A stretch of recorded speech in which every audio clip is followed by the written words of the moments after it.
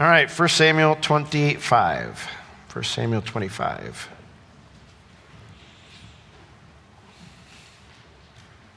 First Samuel chapter 25.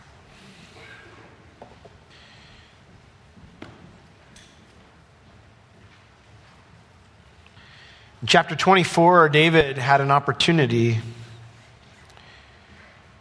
to kill Saul, but he used his decision to not kill Saul as proof to reason with Saul, to explain that if I wanted to kill you, I could have. But while Saul acknowledged his wrong against David, Saul does not repent. He goes home. And thus, when we get to chapter 25, David is experiencing a small respite from King Saul's murderous pursuits. But a respite doesn't mean an easy life. David and his men are still fugitives at this point. They don't have real beds or real homes or a real livelihood even. And thus, when someone else decides to mistreat David, he decides he's had enough of being wronged. And only the reasonable heart of a godly woman named Abigail is able to dissuade him. So chapter 25, we begin in verse 1. And in these first 3 verses here, we're going to set the stage for this conflict that's going to come up in this chapter. Verse 1, it says, "And Samuel died, and all the Israelites were gathered together and lamented him. And they buried him in his house at Ramah. And David arose and went down to the wilderness of Paran. And there was a man in Maon whose possessions were in Carmel. And the man was very great. And he had 3,000 sheep and 1,000 goats, and he was shearing his sheep in Carmel. Now the name of the man was Nabal, and the name of his wife Abigail. She was a woman of good understanding and of a beautiful countenance. But the man was churlish and evil in his doings, and he was of the house of Caleb." Here we see that we get this announcement that's just almost kind of out of the blue, and we really don't even spend a whole lot of time on it, that Samuel dies. We met Samuel way back in chapter 1 of this book that's named after him, and he'd been faithful as a youth during the evil days of Eli's leadership. He's faithfully led Israel during the prime of his life, and in his old age, he faithfully anointed and advised 2 kings. And now Samuel has finished his race. And all the Israelites, they gathered together and mourned him, and eventually buried him in his home there at Ramah. Samuel's life had such an amazing impact that everyone showed up to say goodbye and to mourn him. It's interesting, he had such an impact, his life did, that 2 books cover events beyond his lifetime that are named after him. I mean, everything we're going to find in the rest of 1 Samuel and all of 2 Samuel, he's not alive for. And yet, those sections of Scripture are named after him. I don't know about you, but I want to have an impact on people that last beyond my life, don't you? You know, Charles Spurgeon, he said his most important goal in life was he had it's either 4 or 5 friends. I think it's 5 friends when he was growing up. And none of them were saved when he became a preacher, a pastor. And that was the goal of his life, was to lead all of them to Christ. 4 of them got saved throughout his life. The final one got saved at his memorial service. I want to have that kind of a legacy, you know, where even after I'm gone, you know, that people are still coming to the Lord through the influence I had. Now, the reason it moves on so quickly is because while Samuel's race is done, David's race is not done yet. And so the account moves quickly back to him, and we will find David experiencing a test that seeks to prevent him from finishing well. It says, "And David arose and he went down to the wilderness of Paran." Now, Paran is the desert region that's south of Judah, so it's outside Israel. It's about 15 miles south of En-Gedi, the oasis, mountain oasis area that David's been hanging out in. It's not really considered a part of anywhere because of how desolate it is. It doesn't really belong to any nation. Israel wandered in this exact region for 38 years before they headed back to the promised land under Moses. Now, it doesn't tell us why David leaves the promised land this time. Perhaps he feared that Saul would return to hunting them now that Samuel was dead. We don't know. What we do know is that while he was there, he ended up running across some shepherds who belonged to a wealthy Israeli. And so it's going to introduce him before it explains how they are connected. It says in verse 2, "And there was a man in Maon whose possessions were in Carmel, and the man was very great. He had 3,000 sheep, 1,000 goats, and he was shearing his sheep in Carmel." Now, Maon is a few miles west of En-Gedi, and it mentions that this guy, he lives in Maon, but his possessions, his work, his occupation, his products, they're in Carmel. This is not the same mountain or hilly region where Elijah called down fire from heaven. That's the Mount Carmel that's famous. But this was a village in Judah about a 30-minute walk from the city of Maon. Saul actually, the scripture mentions that Saul passed through here on his victory parade after defeating the Amalekites. Remember when he's taking the king of the Amalekites all around with him wherever he was going, parading him as proof of his victory and how he'd been faithful to the Lord. In fact, he put up a statue or a monument to commemorate a victory right here in Carmel. Carmel was a city or a village that was a bastion of loyalty to King Saul. And this is not an area that's friendly to David. And it mentions that this individual, this wealthy Israeli, it says he was very great. He had a high status in the region, likely on account of his wealth. And it mentions that he had 3,000 sheep and 1,000 goats, and he was shearing his sheep in Carmel. Now, shearing his sheep wasn't just, it's time to shave the sheep. They would always have a big celebration when they would shear the sheep. So this was usually a time of festivities and feasting. And so there's likely a big get-together here for all of his employees. Verse 3 introduces us to him. Now the name of the man was Nabal.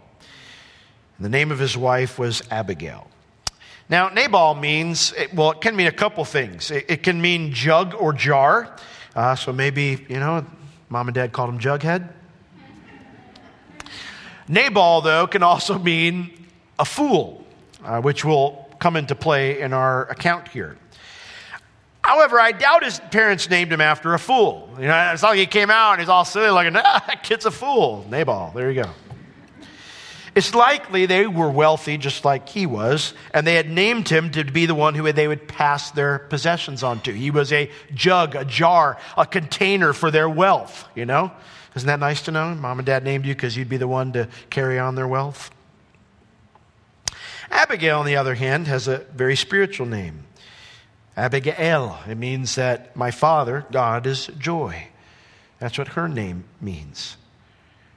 Now, we're introduced to her character first. It says she was a woman of good understanding and of a beautiful countenance. The word here, good, it means something, can mean something that's morally proper. It can also mean something that's beautiful.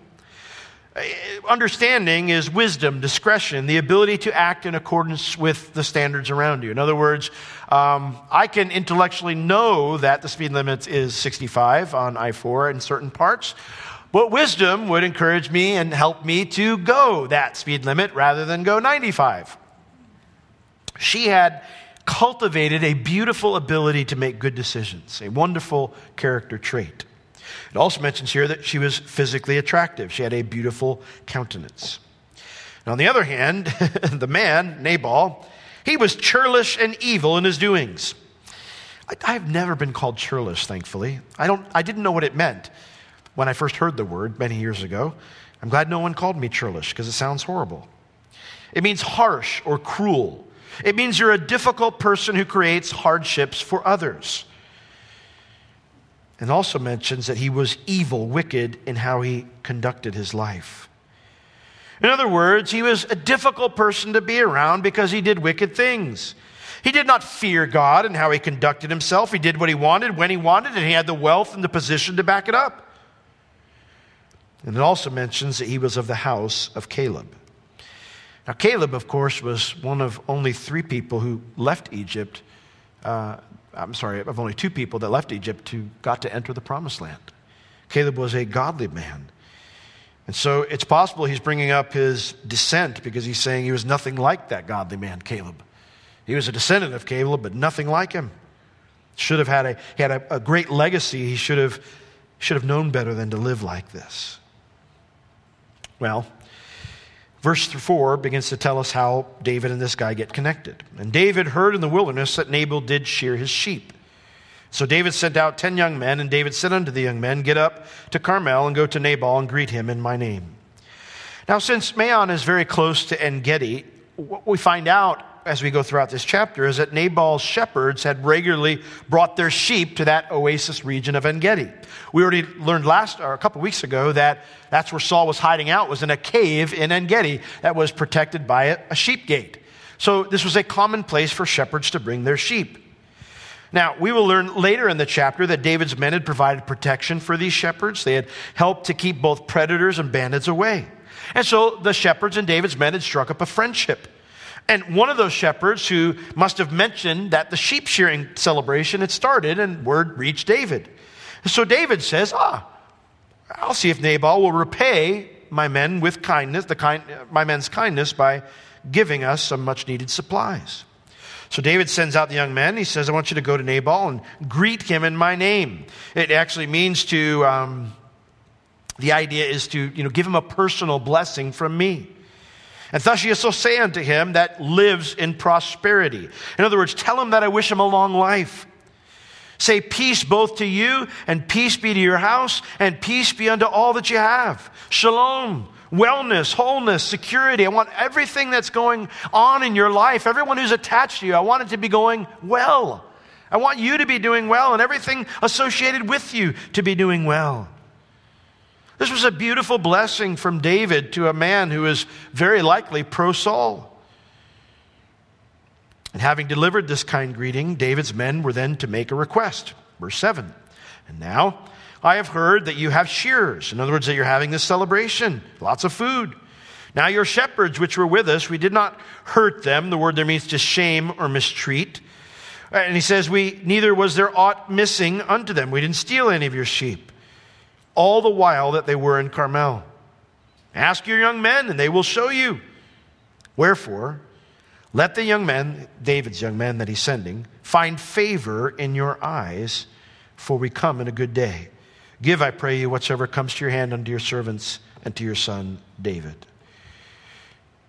Favor. The word there means compassion, kind-heartedness. Wherefore, we've done you a kindness. My men have done you a kindness. Would you please do a kindness to them? For we come in a good day, a festive, a joyful time. You've got excess right now. Would you be kind to us as well? And whatever you deem fit. I mean, I'm not asking for a specific amount. Whatever you want to give, we'll be very blessed if you'll give it to us. In other words, your sheep are safe. You're enjoying the awesome benefits of that. And since you've been so blessed, would you mind sharing some of those blessings with us, since we've helped you out as well and treated you with kindness? You might be saying, well, that's kind of presumptuous of David. He wasn't employed by this guy. No, David's not asking for wages. But David could have done evil and taken what he was asking for. The shepherds would have been no match for his battle-hardened men. David could have also demanded a portion for what he considered just compensation. But both of those approaches would be wrong. So David asked for generosity, kindness, and compassion. Let's see how it turns out. Verse 9. And when David's young men came, they spoke to Nabal according to all these words in the name of David. And I love this. And then they ceased. They said everything David told them to say, and then they shut up. It means they waited for a response. They didn't add anything to it. They didn't add anything to what David said. They didn't threaten. They didn't accuse. They were simply faithful messengers. And that is a great reminder for us. God does not need us to fight his battles. He doesn't need us to stick up for his good name. He doesn't need us to exact vengeance on those who respond wrongly to him. It's our job to share the message and add nothing of our own to it. Nothing of our own to it. Well, Nabal, verse 10.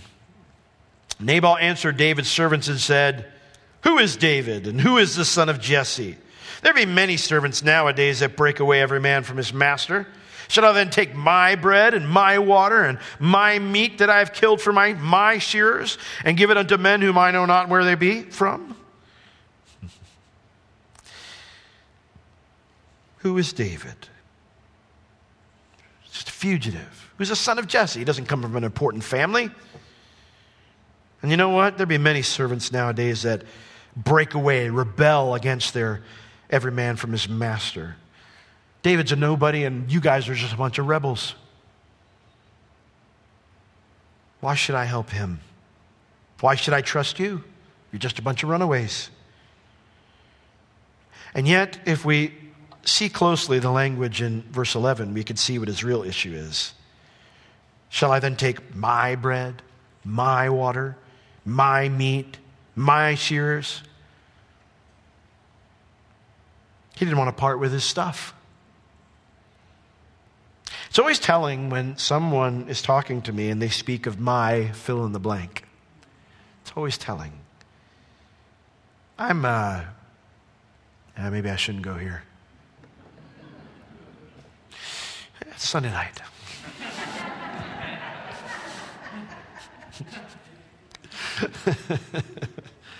I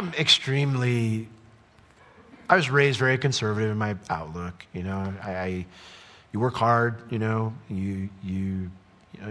pay your taxes, and your expectation is other people do the same. And so, that's always been my outlook. But then I started hearing this thing come around in the early 2000s in the church. Why should my tax money go and have to pay for people who don't want to work? I heard Christians saying this over and over and over again. And I thought, well, philosophically, I agree. But something turned me off to that. Like there was something about it just seemed wrong. The mentality, the mindset, the way the verbiage was coming out. And I thought, Lord, why is my spirit bothered by this? Why is my heart bothered by this? I kind of have the same viewpoint. I've done ministry to those who were struggling, who were homeless, or going through difficult times. I've done it for many years, and yet I lean this way in my viewpoints, and I don't sense them necessarily changing, but something about the way this is being verbalized, it's convicting me. Like this shouldn't be happening by brothers and sisters around me. And then it hit me. It's not my stuff. It's not your stuff. What's your problem with caring about what someone else does with your stuff? It's not yours to begin with. I am not criticizing one viewpoint or another in regards to how you feel about the government spending tax money. That's not the purpose of this conversation. Diatribe. It's always telling when I'm tempted to say, my stuff. I'm always aware that when that's my mentality, something's wrong in here. And whatever my viewpoint may be about how the best way to do things in life is, that needs to change in my heart. Because I'm always simply a steward of God's stuff. God had blessed this man incredibly. It wasn't his sheep. It wasn't his water, his bread, his meat. It wasn't his they weren't his shearers, These are not, I've been in management pretty much my entire life as far as employment goes. They've never been my employees. They were never my staff. They were never my workers, or whatever you want to phrase it. They're the Lord's. It's not my wife, my kids. They're the Lord's kids. It's the Lord's bride. And I'm going to give an account for how I treat his stuff.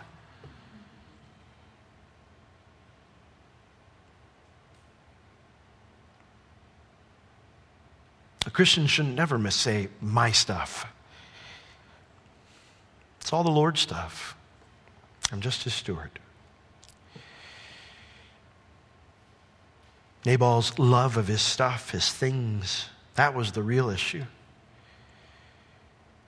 And when the messengers return with that kind of a response to David, it does not go over well with David. Look at verse 12.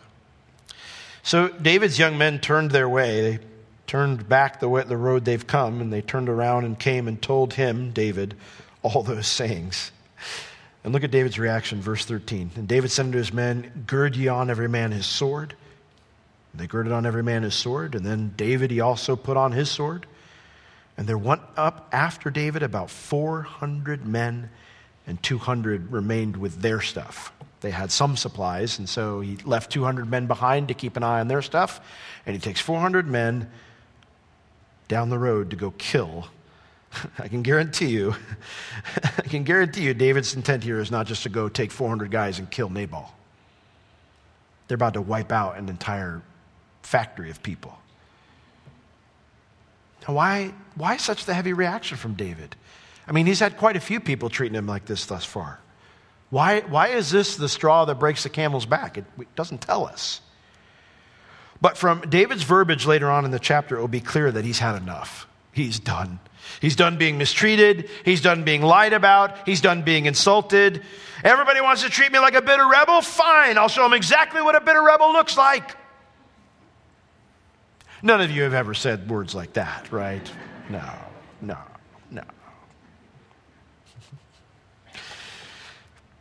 David's reaction, of course, is incredibly wrong. As I said earlier, he's not taking 400 men to exact vengeance on one guy. He's going to slaughter everyone who works for Nabal. And the Bible calls that murder. This would be a great sin against the Lord, against the Lord's people. David isn't being godly in this response. He's not even being reasonable right now. He's throwing off all restraints, and he's taking the path of least resistance to deal with his problems. And thankfully, somebody else has a reasonable heart in this situation. Look down at verse 14. But one of the young men told Abigail, it says, a lad of the lads, is what the Hebrew says here. This is a young guy. This is he's fresh off the, whatever they come from, fresh off the boat, whatever you call it. He is a brand spanking new employee. This is not a guy that, is respected amongst the employees. He's just a young guy. And he goes right to Abigail, Nabal's wife, and he says, behold, David sent messengers out of the wilderness to salute. The word actually means to bless our master, and he railed on them. He slandered them, insulted them, defamed them. But, the word but there is because that type of response was undeserved. The men were very good unto us. We were not hurt, neither did we miss anything as long as we were conversant with them when we were in the fields. They were like a wall unto us both by night and by day. These guys were like city walls. Whenever they were around, we felt safe. All the while that we were with them keeping the sheep. Now, therefore, know and consider what you will do. The phrase there, it's much stronger than that. It means you needed to know this information and you need to really think carefully about what you do next. Why? Because evil is determined against our master and against all his household, for he is such a son of Belial that a man cannot speak to him. This young guy gets it. He says, listen, he goes, what he has done here is caused a chain reaction, and something is set in stone. Something is determined. Some calamity, some distress, some misery is not just going to hit him, it's going to hit all of us because of what he did. Because he is such a son of Belial, a son of Satan, a son of wickedness, that a man can't even talk to him. It's interesting that this young fellow here, he defines being a son of Satan or being a wicked person as being a person that nobody can talk to. Nobody can influence you. Nabal's unreasonable. He doesn't listen to anybody. Not even certain death would change his mind.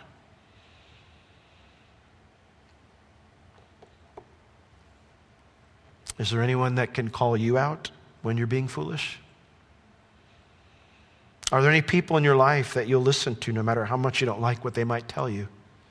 Does anyone have that place in your life? Because if you don't have anyone like that in your life, you're bound to make lots of bad decisions. In Proverbs 11:14, later on, Solomon, long after David is gone, Solomon will say this. Proverbs 11:14.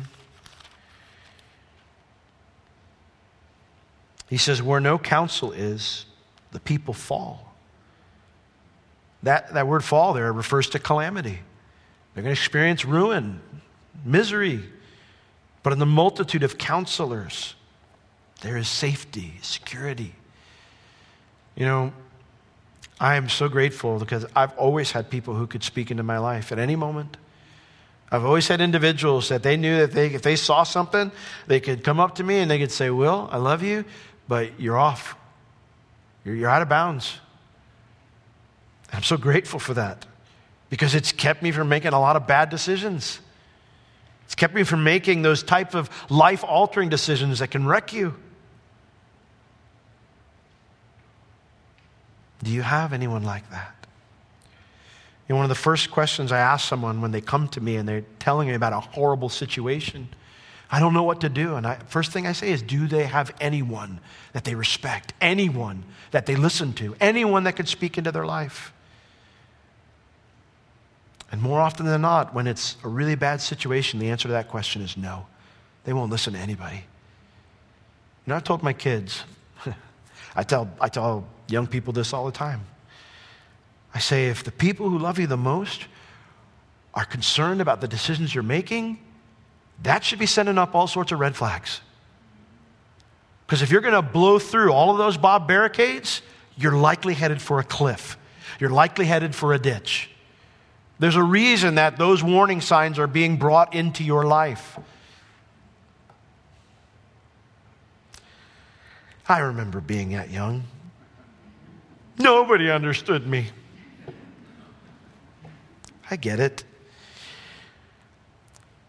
But the danger is thinking that because, well, I'm trying my best or I believe my motives are good, is that somehow guarantees I'll make good choices. And it does not. Because you can be very foolish and have good motives. You can be unwise. You can be inexperienced and have great motives. That's why it's good to have support systems around you. It's good to have people that can say, hey, I'm not sure that responding to the famous prince in Nigeria with your bank account number is a wise decision. We chuckle.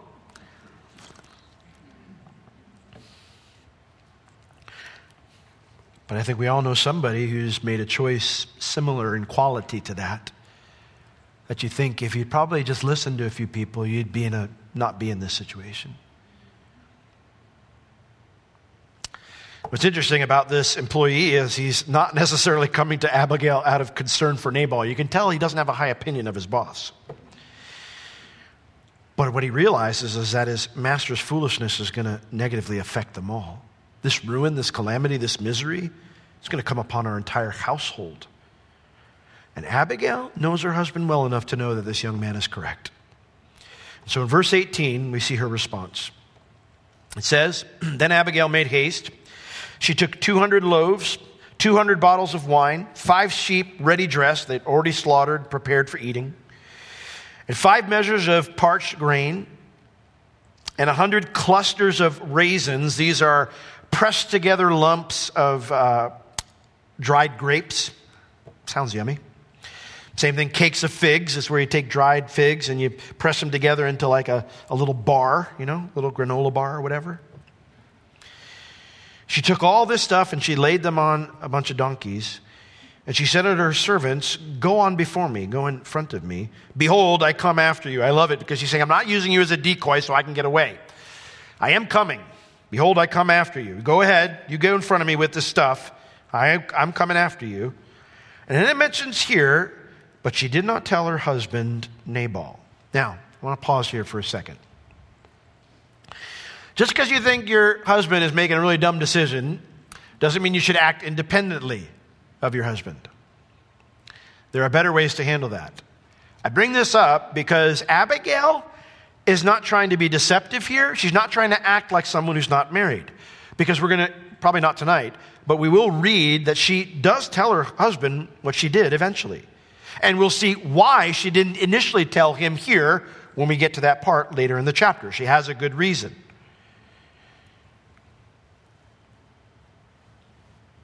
Verse 20. And it was so, as she rode on the donkey, that she came down by the covert of the hill, the hidden part of the hill. I think she came down that way because she wanted to, I don't know for sure, but my guess is she wanted to interact with David without anyone seeing. I think because what she's probably thinking is if my husband gets wind of this, he's going to come down and come itching for a fight, and then we're all going to all get slaughtered. I don't know that for sure, but that's what it seems to be here. I don't think she's trying to be sneaky. And when she gets down there, behold, it says David and his men came down against her. The phrase there means to meet her, came down to meet her, and she met them. So the servants she had sent ahead had already reached David with her gift, and so David said, oh, yeah, fine, I'll meet with her. And so now we're going to actually pause here in verse 21. We're going to pause to go back in time to get a glimpse of David's mentality as he's coming up to meet Nabal before these servants found him. And his mindset is not pretty. Look at verse 21. Now David had said, surely in vain have I kept all that this fellow has in the wilderness, so that nothing was missed of all that pertained unto him, and he has requited me evil for good. So and more also do God unto the enemies of David, if I leave of all that pertained to him by the morning light any that beep against the wall. Those of you laughing have an old King James Version. That's why, because it's got some language there I don't want to repeat from the pulpit.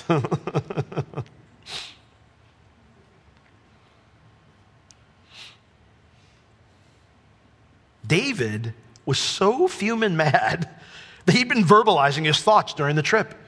He's marching on the way down, and he's like, certainly in vain have I kept all that this fellow has in the wilderness, so that nothing is missed of all that pertains to him. He has requited me evil for good. In other words, I did the right thing for no good reason. For nothing. For nothing. Doesn't pay to do the right thing. Doesn't pay to help others. And look at what it's done to me. You know, David's not the only one to ever go through that struggle. Asaph, one of his worship leaders after he became king, went through a similar struggle. Turn to Psalm 73 with me. We read it in our scripture reading.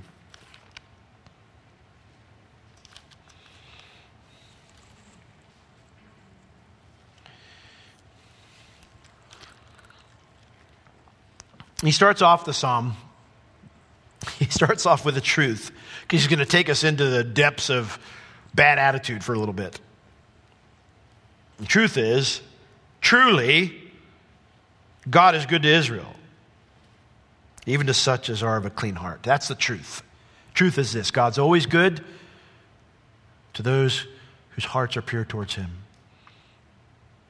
I'm not good, is what he's going to tell us. And the reason I was off is because my heart wasn't pure. I was in a bad spot. I was in a dark place.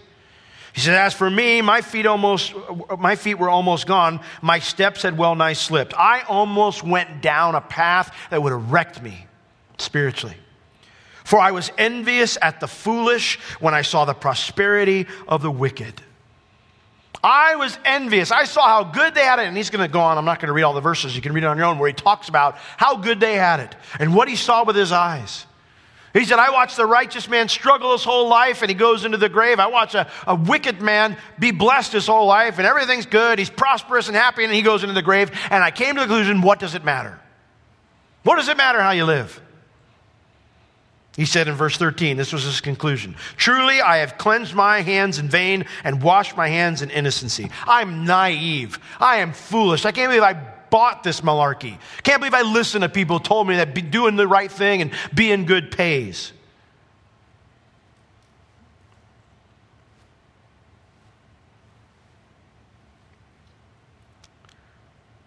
He said,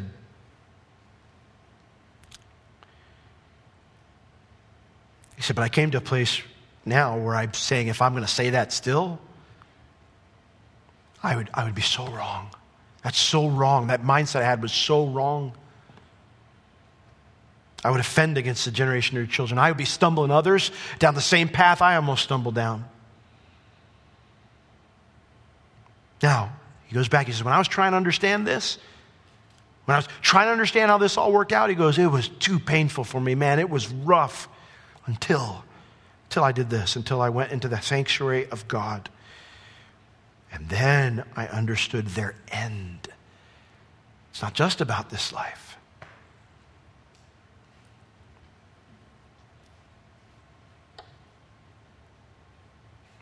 You see, Asaph came to a conclusion I don't do what's right, so good comes back to me. You know, it's interesting when you hear people, motivational speakers, philosophers talk today, and they talk about why it's, the right thing to do good things. Because, if you bring up the concept of, well, there's no God, there's no standard or whatever, they say, well, but we're still good people, and here's why you need to do good things. And of course, you're sitting there, well, why does it matter? Well, no, this is why. When you do good things come back to you. When you do good things, you feel good. All sorts of reasons where it's, you get some kind of benefit. There's some type of legal contract that's working here, a karma type of thing, where, if you do the good things, then you're better off. That's a lie. That's not what the Bible teaches. The Bible doesn't teach anything about legalism. That's not why we do what's right. We don't do what's right so good things come back to us. That's the very definition of legalism. I do this and you give me heaven, God. And it's the same thing if we expect that God is required to bless us because we've been good. Asaph in Psalm 73 verse 21 says, "Thus was my heart grieved. I was pricked in my reins, my very soul." It got down to a soulish issue. I realized something's so wrong about how I'm approaching my relationship with God. I was convicted. I was spiked. God found something in my soul that was so off. It was so wrong. So foolish was I and ignorant. I was like a beast before you. But here's what he understood. Despite all my bad attitude, nevertheless, I'm continually with you. And you held me up by your right hand. You will guide me with your counsel, and afterward, receive me to glory. And so what does Asaph conclude? I love this. He doesn't say, ooh, I'm going to have lots of riches in heaven, or, I'm going to get, 100 virgins at my disposal only. Sorry, ladies, you don't have any equivalent of that. 100 virgins at my disposal because I've been good to Allah.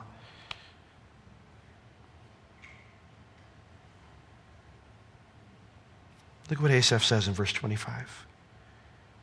Whom have I in heaven but thee? And there is none upon earth that I desire beside thee. Our motivation for doing the right thing is to please our Lord. Just like Asaph later remembered. It's because we love Jesus, right? Jesus said, if you love me, keep my commandments. He didn't say, if you want good to come back to you, keep my commandments. He said, if you love me, keep my commandments. David, of course, is not quite there yet. He's back in the foolish part of Asaph's song there. And so he is ready to take matters into his own hands. In 1 Samuel 25, verse 22, David says, so and more also do God unto the enemies of David, if I leave of all that pertains to him by the morning light any that urinates against the wall. In other words, he says, so and more also God do unto the enemies of David if I spare anybody, any male.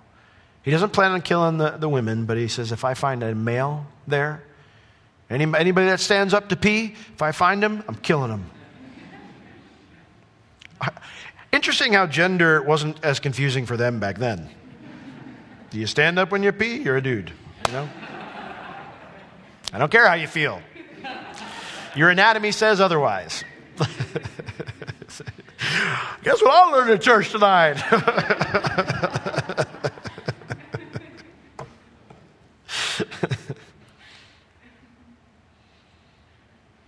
If I spare a single man that's with Nabal, may God ruin the rest of their lives. That's what David's saying.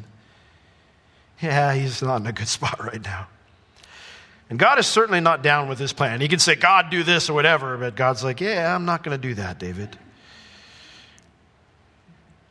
Because in a sense, isn't David becoming like Saul here?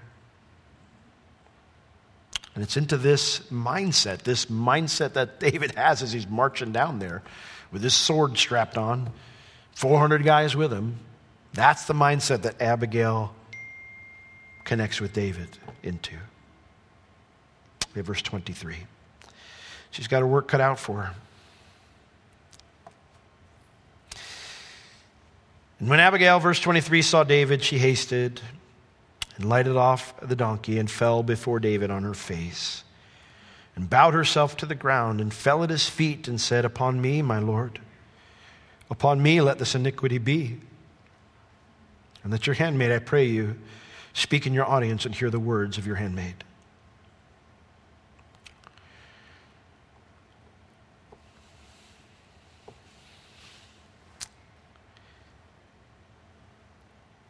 You ever been in a situation where someone says something and it's so wrong, so hurtful, so offensive,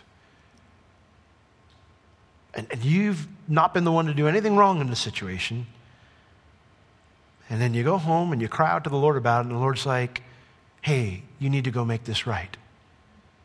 You ever been there? I don't know about you, but I'm normally like, "I'm sorry, I think I heard incorrectly." What do you mean I need to go make this right? I didn't do anything wrong.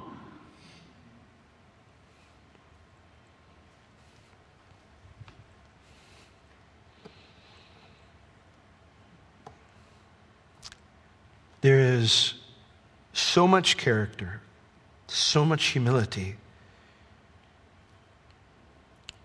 so much of a submissive heart toward the Lord here from Abigail.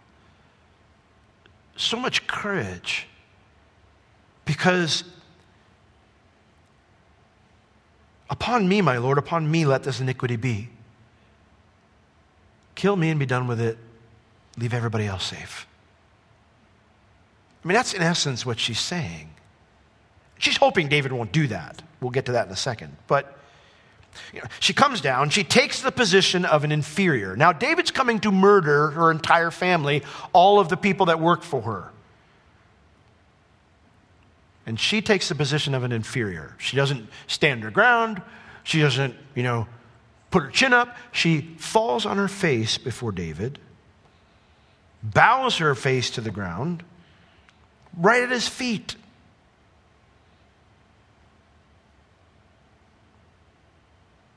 And then she says, "Upon me, my Lord, upon me let this iniquity be." The word iniquity means guilt, liability for wrongdoing. Let me bear the punishment for my husband's sin.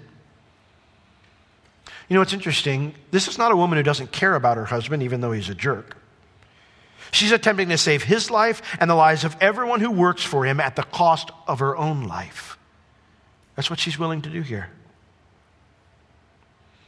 Now, she pauses at this point. That's what the colon is there for, because her hope is that David won't just chop her head off or run her through. Her hope is that David won't take vengeance upon her. She hopes that he'll give her a chance to fix the situation. And so, when David doesn't kill her, she says, "Let your handmaid, I pray you, speak in your audience and hear the words of your handmaid." And so David gives her the opportunity, verse 25. She says, "Let not my Lord, I pray you, regard this man of Belial, even Nabal, for as his name is, so is he. Nabal is his name, and folly is with him. But I, your handmaid, did not see the young men of my Lord, whom you did send." The phrase there, "let not my Lord regard this man of Belial." The phrase, "let not regard," it's actually 5 words in Hebrew, and it means don't let something find a place in your heart. And that's exactly what had happened, right? Like Nabal had, when the guys came back, how'd it go? "Well, David, here's what Nabal said." Ooh, it was like a slam dunk right in his heart. All those words were just right there in David's heart. And they had found a home, they had set up shop, and the entire time David's thinking about it, he's just thinking, "Oh yeah, that's what you said." I always say I like to keep people in a little cage in my heart and then I just bring them out every once in a while, and put them back in. When I'm really mad at somebody, when I'm really angry like that. Because that's what you do. You have fictional conversations with them where you put them in their place. You have moments. Wow, you're laughing really hard about that. I've struck a nerve. We imagine what we're going to say, what we're going to do. You've got their part that you're bringing up in the conversation. And and then I say this, and I mean,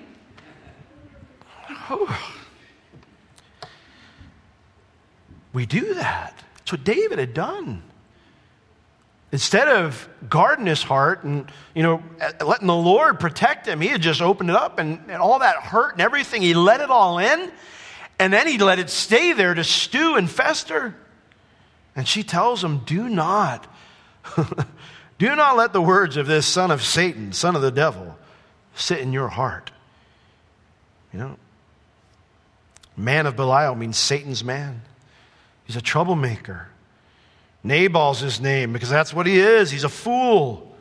Folly is with him. The word there means to be senseless, disgraceful, foolish.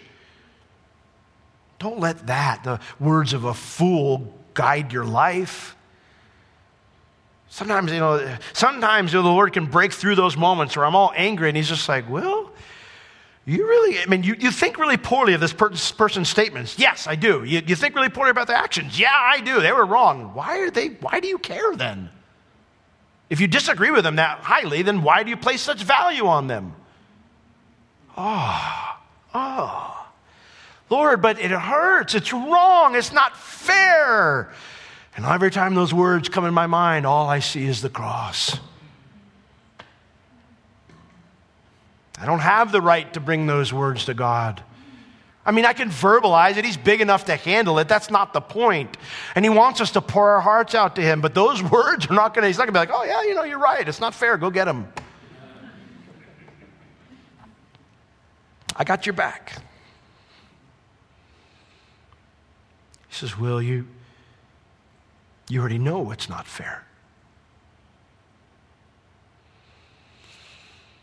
And that's where the wrestling begins. Will I allow that to remain festering in my heart? Or will I replace it with something else, something true? And that's what she tells him to do. She says, don't let that find a place in your heart. Instead, let this find its place in your heart. I, your handmaid, did not see the young men of my Lord whom you did send. I was not there when your men asked for help. But as soon as I heard your men came and what my husband said, I had a different response, and I'm here to deliver it if you'll receive it. Verse 26, now therefore, my Lord, as the Lord lives, I love that. My husband may be Satan's man, but I'm not Satan's woman. My Lord, as the Lord lives, as a God-fearing woman, and as your soul lives, seeing that the Lord has withheld you from coming to shed blood and from avenging yourself with your own hand, now let your enemies and they that seek evil to my Lord be like Nabal. And now this blessing which your handmaid has brought unto my Lord, let it even be given unto the young men that follow my Lord. She gives him two blessings here. She says, first off, I'd like to thank God for his mercy in not allowing you to kill me and all my household. And I want to ask that God make any of your enemies as dumb as my husband. And I want to give you this blessing, all this stuff you see here on these donkeys. Abigail's not a fool. She recognizes that David's plan was to take matters into his own hand. That David didn't really have any intention of following the Lord at this point. She also recognizes that it's God who stepped in to keep David from doing this evil. And yet, instead of reproaching David for his hot temper, she returns the blessing he gave, because he did initially give a blessing. She returns it with one of her own. Now, Abigail could have ended the conversation there. But she has a concern not just for peace between David and her household now. She has a concern for the rest of David's life. I don't know how she knows this, but she knows that David is destined to be in a position of authority over Nabal later on as king. And she doesn't want this to come back on them then. Look at verse 28. I pray you, forgive the trespass of your handmaid. Remember, she didn't do anything wrong, but she took it upon herself. Whew. There's a godly woman here, a humble woman, courageous woman. I pray you, forgive, the word that means to lift off and carry away. We are guilty, and we deserve a penalty, but I'm asking you to lift that guilt and that penalty off and to send it away from me. Forgive the trespass of your handmaid, for the Lord will certainly make my Lord a sure house, because my Lord fights the battles of the Lord, and evil has not been found in you all of your days. And yet a man has risen to pursue you and to seek your soul. But the soul of my Lord shall be bound in the bundle of life with the Lord your God, and the souls of your enemies, them shall he sling out as out of the middle of a sling. Abigail says, listen, forgive us, because I know God has something better for you than this. David, if you come and you slaughter all of us here, there's going to be a penalty for that. I know that God has a better plan for you. I don't believe you're going to stay a fugitive, David. Your character's well known. You've been a faithful captain for the Lord. I believe you're not trying to overthrow Saul like the rumors say. And so despite Saul's wrong toward you, I believe God's going to keep you safe and establish you. I love what she says here, that the soul of my Lord, David, will be bound in the bundle of life with the Lord. The phrase means that I believe, she says, your soul, David, it is bound up in the sack of the living, is what she says. And the image is of a man who goes on a journey and he puts his most important belongings in a sack to keep them safe. She's saying, you're in the Lord's sack, David. He's going to protect you and he's going to drive off all your enemies. And when that's done, I know you'll be our next king. And so her mindset is this: when that happens, I want to know that you have forgiven us and that you won't seek vengeance for the wrong that we've done to you today. Look at verse 30. It shall come to pass when the Lord shall have done to my Lord according to all the good that he has spoken concerning you, and shall have appointed you ruler over Israel, that this shall be no grief unto you, nor offense of heart unto my Lord, either that you have shed blood causeless, or that my Lord has avenged himself. But when the Lord shall have dealt well with my Lord, then remember your handmaid. I love it. She says, not only will you not have grief over this situation, I'm trying to bless you now to take care of that, but I also don't want you to have an offense of the heart. The phrase here actually means a stumbling of your heart into sin. Whew. Get him, girl. I don't want that to happen to you, David. I don't want this to be grief unto you, nor a stumbling of your heart into sin.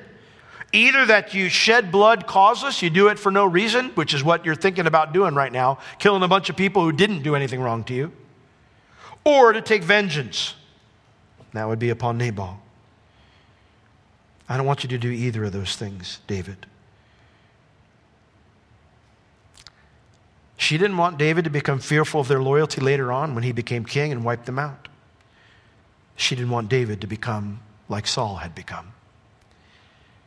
And you know, Abigail may be speaking the words, but I 100% believe that the Lord is speaking to David here. Yes, Abigail is wise, and she is by far the most reasonable person in this situation. But I believe the Lord is warning David that he's about to travel down a path that Saul's already taken. A path that would be very difficult to return from if he starts down it. And I have found that God is similarly gracious with us. When we are headed down a path that dishonors him, he puts numerous speed bumps in our way to get our attention, to reason with us, so we'll be reasonable and turn around. Because here's the truth. How David responds to Abigail here will determine what kind of king he's going to be, even though he's not a king yet. I've heard many Christians say, well, I'm not important right now, or I'm not influential. And I'll make sure to behave better when I am important or influential someday. But the truth is, if you won't behave correctly now, you're not going to do it when you're in a different position. I am who I am now. Being in a different position never changes that. So here's the big question. How does David respond? Does he have a reasonable heart? Well, you got to come back next Sunday night to find out, because we're out of time. So while we don't have an answer to that question yet, you can read ahead and be spoiled. In fact, I encourage you to do that. But what we can know this week is that Abigail had a reasonable heart. She humbled herself even though she did nothing wrong, because she knew that's what was required to spare a ton of lives. And if David had responded with that similar reasonable heart in the first place, there wouldn't have even been this crisis. When we talk about being reasonable or having a reasonable heart, it doesn't mean leaning on your own understanding. That's a mistake. God's not saying lean on your own understanding or logic. That's being prideful. But we are to be open to whatever God wants us to do, even if it means it's not fair. That is true wisdom. It's true logic. It's being reasonable because you reverence God above all else. Let's all stand.